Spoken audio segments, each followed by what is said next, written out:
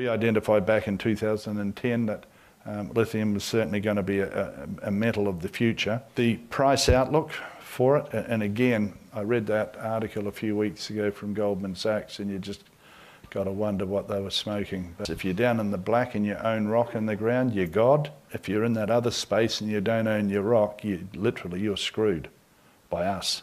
Welcome back to Rockstock Channel, and thanks for checking in. Before we launch into the interview, we'd like to thank all our Patreon sponsors. And for those of you who are new, share a bit about us. RK Equity is an advisory firm run by Rodney Hooper and me, Howard Klein. We are exclusively focused on raising awareness about companies producing or developing the next generation critical raw materials that are powering Tesla's EV battery energy transition. Please register your email at rkequity.com and follow Rodney and me on LinkedIn and Twitter. Please also subscribe to this channel, Rockstock Channel, on YouTube, as well as Lithium Ion Rocks on SoundCloud for our podcasts. Please note, Rodney and me are not financial advisors or broker-dealers. Nothing you hear in this video is investment advice. Please do your own research and read the disclaimer at the end of this video or on our website. Thanks again for the support, and let's get into the video. It is Monday, Labor Day, September 5th, and we are about to go kind of back to school. So the title of this one is A Back to School Easy Money,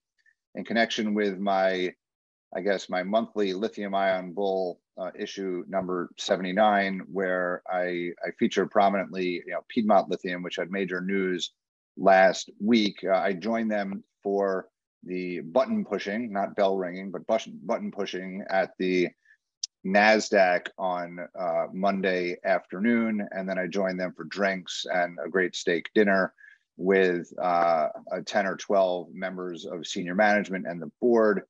Piedmont, subsequent to that, announced the headquarter opening in Belmont, North Carolina, and very prominently in Tennessee, a brand new plan for 30,000 tons of hydroxide production for their second hydroxide plant. At both the Tennessee announcement and at the headquarter opening in Carolina, there were very significant politicians. U.S. Senator Thom Tillis spoke in North Carolina. I do remember the meeting with Piedmont Lithium back in 2018. And since then, I've been keeping close track on this project, but I've learned a lot since then. I just came back from 4-continent, 48 hours of air travel. One of my stops was in Argentina. Argentina has a lot of promise for lithium production. We were talking with them about their desire to get into it. And they say it's all about politics. I went to Serbia 4 months ago, another major deposit of lithium, trying to figure out how they can overcome the concerns. Chinese have a stated strategy of being the world's economic and military superpower by 2050. And they don't intend to do that through a great war. They intend to do it by putting their tentacles around the globe economically. They intend to make sure that the Western world is dependent upon them for lithium, for tantalum, for rare minerals, so that they can literally beat us by never firing a shot. And how on earth can we sit here knowing that we have the ability to be independent, that we have the technology and the stewardships to do it environmentally sound?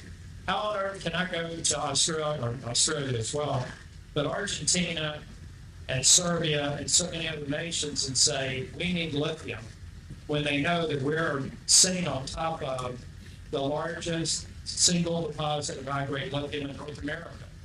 It seems a little bit disingenuous to say, we want you to mine, but we don't want to. We have to lead by example. And if we do that, we'll accelerate our self-dependence and eliminate reliance on China by decades. That's why I support this project. I support it being done responsibly. I'm working with the North Carolina Department of Environmental Quality, and we're going to make sure that every box gets checked, because we need this to be successful so that we can go to other communities and convince the rest of America that we have to do our part to not let it be inconceivable that China could achieve its relatively short-term goal. 2050 is only 28 years away. So I think we all have to come together and recognize the economic value of this project. Hundreds of jobs, but I also think about jobs that had nothing to do with this project, literally but it has everything to do with future economic development for the state and for this region. This puts us on the map. I talked with Toyota. I talked with VinFast, a $6 billion electronic vehicle manufacturing project that's been granted not far from Raleigh. I've spoken to them and I've asked them, how important was this potential to your decision? They said it was very important facts, but it will be more important when we actually see production. So we have to work together, do it right. We have to listen to concerns of some folks and try to address the concerns. But make no mistake about it, I want North Carolina to be the first state in the nation to lead by example. And then we'll move on and do what we need to do for this great nation. And for great companies like Piedmont Lithium that are doing their part and taking the risks that they were taking, because it is significant. So thank you all for being here. Mayor, thank you for your leadership, Donnie, and thanks again to Piedmont Lithium.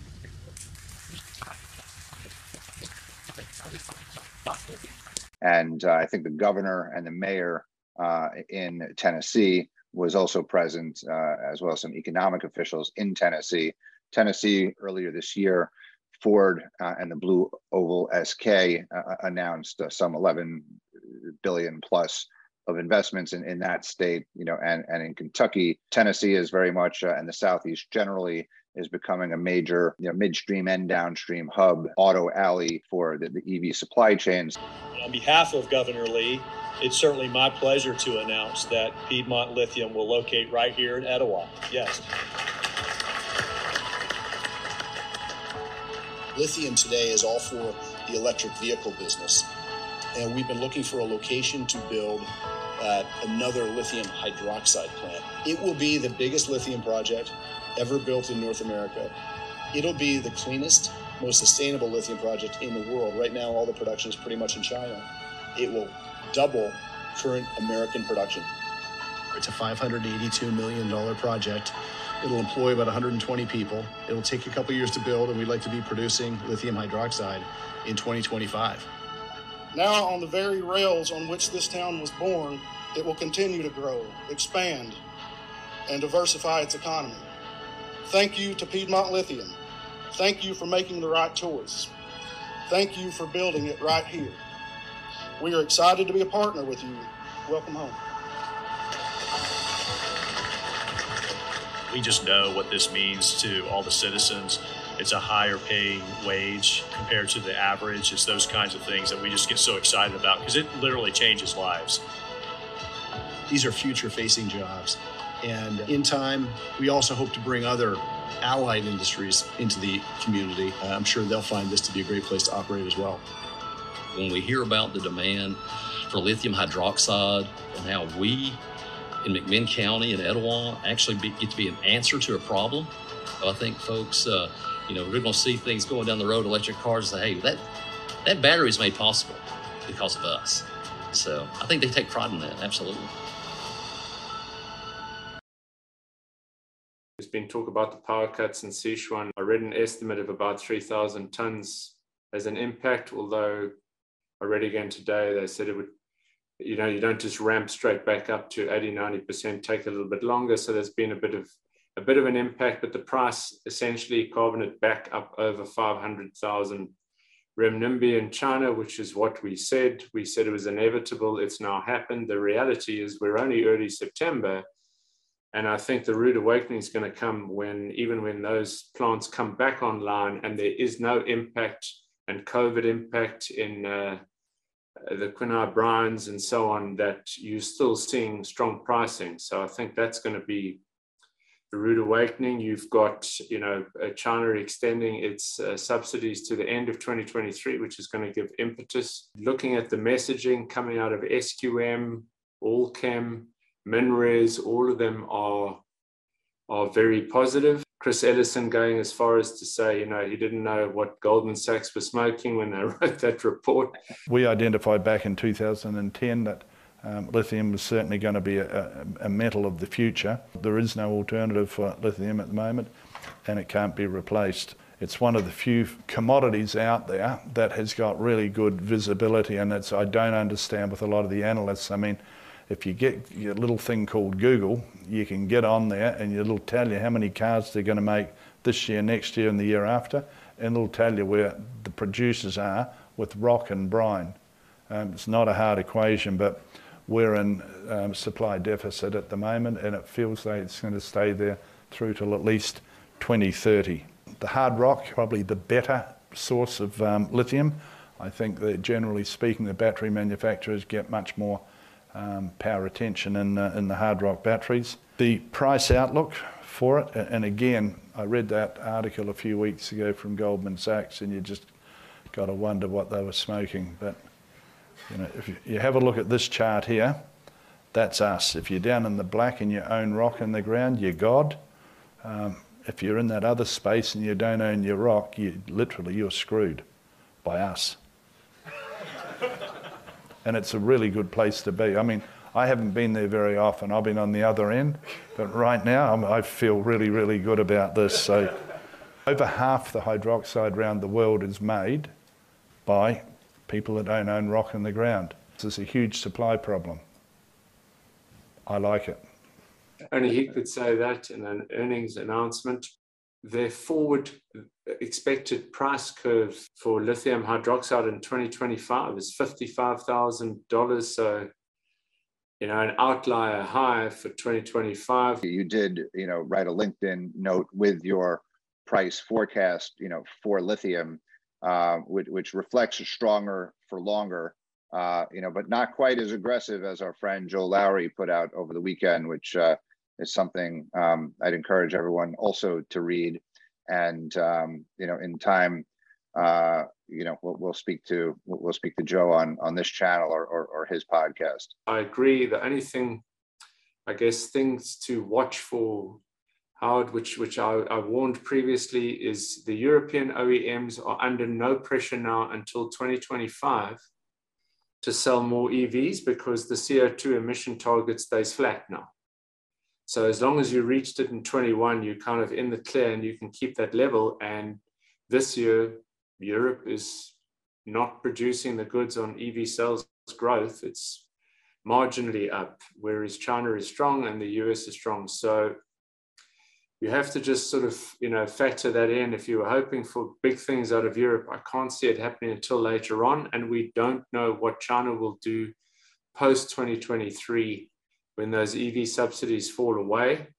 The other thing is on the supply side, and it's interesting because Chris Edison was so strong on how powerful a position the miners are in with spodumene, etc. But he mentioned that Wodgina could sustain another 3 trains on top of the 3 now, which would be another 750,000 tons. And that, to be honest, I haven't factored into my models. So it will take time to ramp the first 3, but if that comes up online, that's a bit of an outlier. I didn't see it, but maybe the money's too tempting for them to go for it. I don't know where the development of Wodgina ends, but I mean, it can handle another 3 or 4 trains on top of what it's got now with a lot of ease. So we'll see how that develops. We've got a joint venture partner, and we bring product on in line with demand. I mean, they definitely loosened up his language on ability to sell spodumene, the Marble joint venture. There seems definitely that there are going to be a timing, difference. The time at which conversion either comes online or is bought, and time that the spodumene from Wodgina is ready. And to the extent that the conversion's not ready, but there are other converters with sufficient capacity to take the spodumene, Mineral Resources, he said he's going to whack it into the market. So we're obviously up front, we're going to be producing more spod than we can treat because we don't have the plants for it. And we may use toll treaters long term. So, but if can you sell spod if you can't find a toll treater, or is that part of it? We have an agreement with them that if we're producing more spod than we can either toll treat or go put through our plants, we're going to whack it into the market and sell it. Yeah, we've agreed to do that. How did you notice in the language about the marketing rights coming back to MinRes? The other thing that we've done is that a while back, Albemarle had all the marketing rights, so they could market it to whoever they wanted for whatever price they wanted. So part of the trade down on the sell down on Kemerton was that I want control back of my pricing. So they're still going to sell our product, but they sell it under our model. So we have a combined indices that we want them to sell at. So whatever the indices is on the day when we load the ship, that's what they'll pay. Very much like iron ore. When you load a ton of iron ore on a ship, it's that number that's published. So what I don't like to do, I don't like to hedge any of our commodity or any of our dollar. We just take the price of the day. Albemarle asked me what I'm going to do one day when it all turns around and there's more supply than demand, and I said, I'll do what I always do, I'll change. But in the meantime, while it's supply short, we're going to take advantage of the price on the way up. And I am fairly convinced that I've got 5 to 7 years of that. Albemarle should not be taking price risk. They can't have like fixed rate hydroxide and then be buying the 50% share from Wodgina, at a variable price. So might that tip Albemarle to do what BHP and Rio did in the iron ore market, in 2010, move off those contracts and then go full quarterly, pricing. Chris Ellison talks about this as a commodity. Like if you look at the slides, spodumene is in the commodities camp, under the heading of commodities. And he's basically, he wants to just, he wants to put it on a boat, right? At the spot price, that day. So he treats it as a commodity in the same way that SQM treats it as a commodity. If you look at that calculation, just right now, so they've restructured the joint venture. They got 10% more in Wodgina, and they got 25% less in Kemerton 2 trains. Okay, so the 10% on Wodgina, you just said they could expand by another 3 trains. Just trying to think about like how you could equate the economic value of 10% Wodgina versus 25% Kemerton. That's a good point, Todd, because if 3 trains would be 750,000 tons, 7.5 tons per ton of hydroxide, so that's 100,000 tons of hydroxide. He's getting 50,000 tons if he does all of that versus giving up 25% of whatever it is, 50,000, so 12.5. So he must see, on balance, upside in the Wodgina. It's going to be very interesting to see this, this push-pull between Albemarle and MinRes as it pertains to pricing, because what's driving prices? Is it spodumene that's driving chemical prices, or is it chemical prices that are, that are driving spodumene prices? I would say that it's chemical prices, because spodumene still, to a large extent, lags. There's only a bit of spot. The price of spodumene still gets set by chemical prices on balance.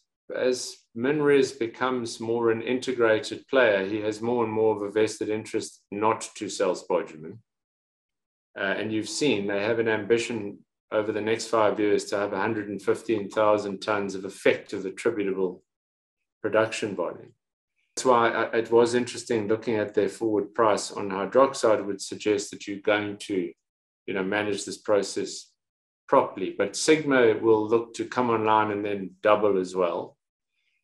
Core is drilling. You've got NAL wanting to get up online. You've got Atlantic Lithium. You've got Goulamina. So there are assets out there. So there is. I'm not saying I'm not, bullish. That's why I didn't have a rising price in my forecast, because I do think that people are going to push. And let's be honest, Ganfeng has come up a little bit short in their earnings. Their earnings results showed it slightly on the lower end. And they were sort of wailing a little bit about Mount Marion's feed, because for all the talk of the upgrade process and what have you, only 40% of that feed is high grade. So you need quite a lot of tonnage of the lower grade to produce. So Ganfeng has every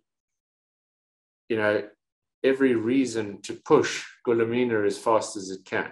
A lot of the assets you mentioned, when I think about this and the broader market, I think we're going to have M&A. The amount of money that Pilbara is making, we covered that in our conversation with Dale Henderson. You get someone like Critical Elements, you wake up tomorrow and they get the final permitting or whatever. If you look at the NPV versus the price, it makes no sense. I think there's a bit of a spodumene duopoly at present, which is Mineral Resources and Albemarle, and then Pilbara, right, who have tons that they can kind of bring online. But yes, we have new entrants coming to the market like Sigma and Core. Over time, I think those might get swallowed up by some of these bigger players. Even Mineral Resources said that they're looking at assets around the globe, not just in their Western Australia backyard. We're looking around the world to make sure if there's any other opportunities out there on lithium, we're keen. I wrote something on this about 4 years ago, is in the end, there's going to be mid-sized assets that are still quite big that are going to be the stopgap for this market. And look at the valuations of the companies that look like they're on their way to 50 or 100 million tons or whatever. So you've got Patriot, you've got Global Lithium, you've got some of the others, because guys are going to want those long life. Look at remember how shocked we were when Wodgina got the price that it got. Yeah, I was thinking about that was a great deal for Albemarle. Everyone thought they overpaid, but it's looking very smart in hindsight. They did, but they took a long-term view. And you look at something like Liontown or what have you, everyone's got commentary, but look at the size of the asset and look at the valuation and where that can go. Some of the stuff that looks to be that, the mid-sized, good-sized 50 million plus tons is definitely going to, in the right jurisdiction, is going to attract interest. Even a much smaller deposit in Core, has a $2 billion valuation because they're producing in the current market. So if you can, produce in the current market before 2025, even if you have a small asset or not even a super high grade asset, you're going to make a lot of money. So like North American Lithium, owned by Sayona and Piedmont, they're largely fully funded. They're going to start, whacking spodumene into the market, sometime next year. Piedmont and all that it's released or whatever, it could be generating an unbelievable EBITDA in the near term. But, if North American Lithium gets up next year and Atlantic can get up in 24, then Piedmont's trading on an EV EBITDA of 2 or something ridiculous. You mentioned Patriot. Ken Brinsden didn't stay in retirement for too long. He came out as the chairman of Patriot, which is drilling in Quebec.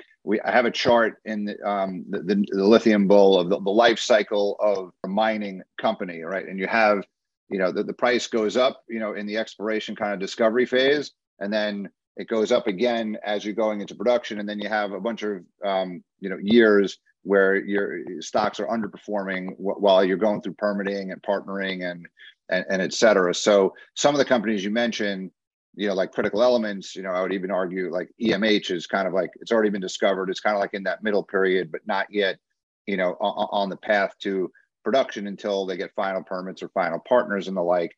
But you mentioned Global Lithium, there's Green Technology Metals, there's Winsome Resources, there's and Patriot, is kind of showing the way for, Quebec, Ontario, Western Australia, hard rock exploration success. But I think it's very telling that Ken and a lot of other Aussies are putting their imprimatur, on Canada, something we've been arguing forever. The time has come, I think, with Piedmont and Sayona bringing North American Lithium, and Livent is going to advance Nemaska next quarter. We're going to hear more about that. Allchem in James Bay.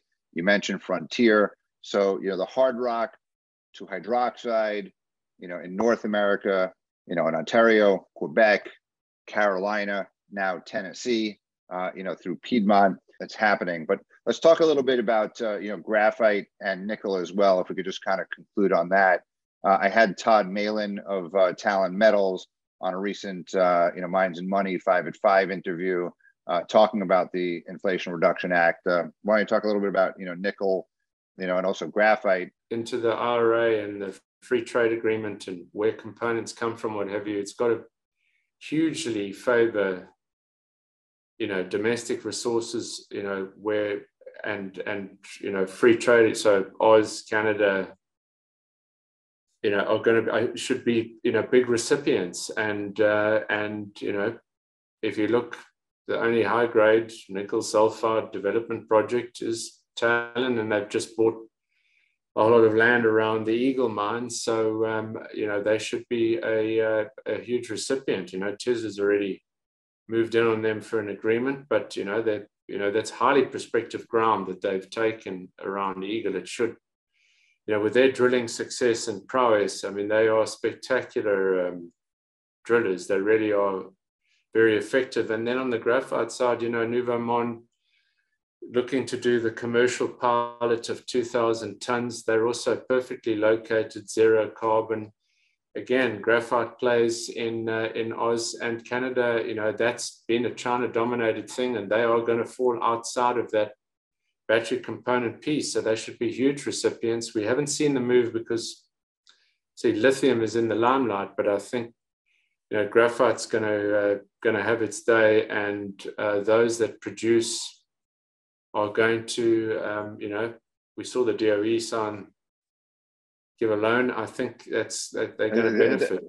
That's I was going to say, the very first loan that the Department of Energy gave out was to a graphite processing plant, a very similar business model to Nouveau Monde, except that's a Mozambique mine, and the DOE is financing the conversion in Louisiana.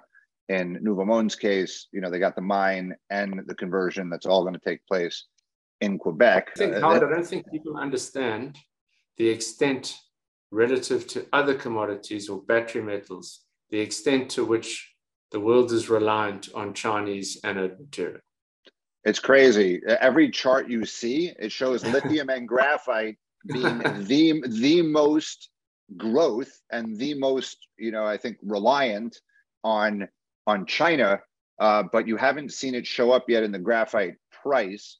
We've said this a number of times. Under the IRA, I think this is going to, from an American perspective, is going to put ex-China free trade agreement suppliers into the spotlight. Tesla, there was an article that Tesla was sniffing around in Nouveau Monde. I think it was an Electrek article last week. And there were lots of articles. That's why we did this video about maybe Tesla having a next gigafactory in Canada, because there are all these noises about Tesla lobbying and otherwise looking around at various things in the country. But yeah, there hasn't been a ton of news flow, in the graphite space other than that loan. But make no mistake, Howard, under it's the coming. new IRA and under the formulas and what have you, given how much graphite goes into a battery, despite all the talk of silicon doping and all those other things, it's still a fairly small percentage. Graphite is still a key material. It's gonna pop up. I mean, it's just that lithium prices are very high. So on a by value basis, everyone's looking at lithium at the moment. But if prices do subdue a bit, graphite's going to come right back into focus. I agree. Let's leave it at that, Rodney. This was just a good update. End of summer, beginning of the school year.